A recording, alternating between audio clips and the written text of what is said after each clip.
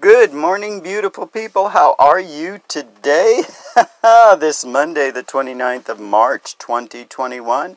You know, I think there's only a couple more days left in this third month of our relatively old new year. I sincerely hope you are well as we prepare to take off on another 24-hour spin on our beautiful blue orb, otherwise known as planet Earth. The weather is fantastic in SoCal. We're going to warm up a bit, but just beautiful. I sincerely hope the weather may be pleasant where you live. And thank you for listening. Welcome back to Soothing Vibes with Joe, a 2 to 3 minute segment of time devoted to you and your well-being. Some very lovely things to think about today: spring, Easter, the return of summer, warmer temps, and flip-flops and shorts. We have come a long, long way since March of 2020 last year. That darker time when everything shut down and we didn't have a clue how we were going to climb out of it. The pandemic hole. Yes, times are much better today. We're no longer fighting over toilet paper and such. Our thought for today, I considered this Plateau Monday. I'll spell that Plateau, Plateau Monday.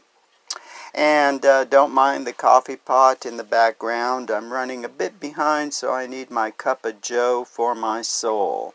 Let's talk about nation and worldwide stuff just for a minute. That tugboat in the Suez Canal seems to have been dislodged, and the canal will open again. If you don't know where the Suez Canal is, it is located in Egypt, and it connects the Mediterranean Sea and the Red Sea. Construction began in 1859. Very important because it affects worldwide distribution of supplies and oil and such important things for worldwide economy. Border concerns continue to dominate. Our fantastic Vice President, Ms. Kamala Harris, is in charge of that issue. Europe, problems with COVID. Don't know what's going on over there. Things are better in the U.S. Vaccines are out there. Everything is opening up. Depending on which report you listen to, overall, infections are down. Although we do hear periodically about the variants raising their ugly heads. So let's just pray and remain positive that more and more of us can and will get vaccinated. Our joke for the day, brought by dear friend. Question: what can you do to get over a fear of elevators? Answer: take steps to avoid them. Oh, I like that. Thank you, dear friend. And that segues nicely into my proposed thought for the day, Plateau Monday.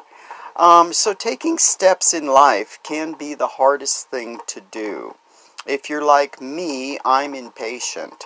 I want the result, but not the work. I'm selfish that way. I own it. So maybe in planning our goals for the week, let's just take 1 week of goals. Easter preparation, for example. Maybe you're going to see extended family for the first time in a long time. Maybe focus on the steps, not the end result. After all, nothing is perfect in life, but maybe focus on the steps in between can be. Think about that. Maybe focus on those itty-bitty steps and not the end result. and love your Plateau Monday. Don't plateau too soon. Take those steps to get there.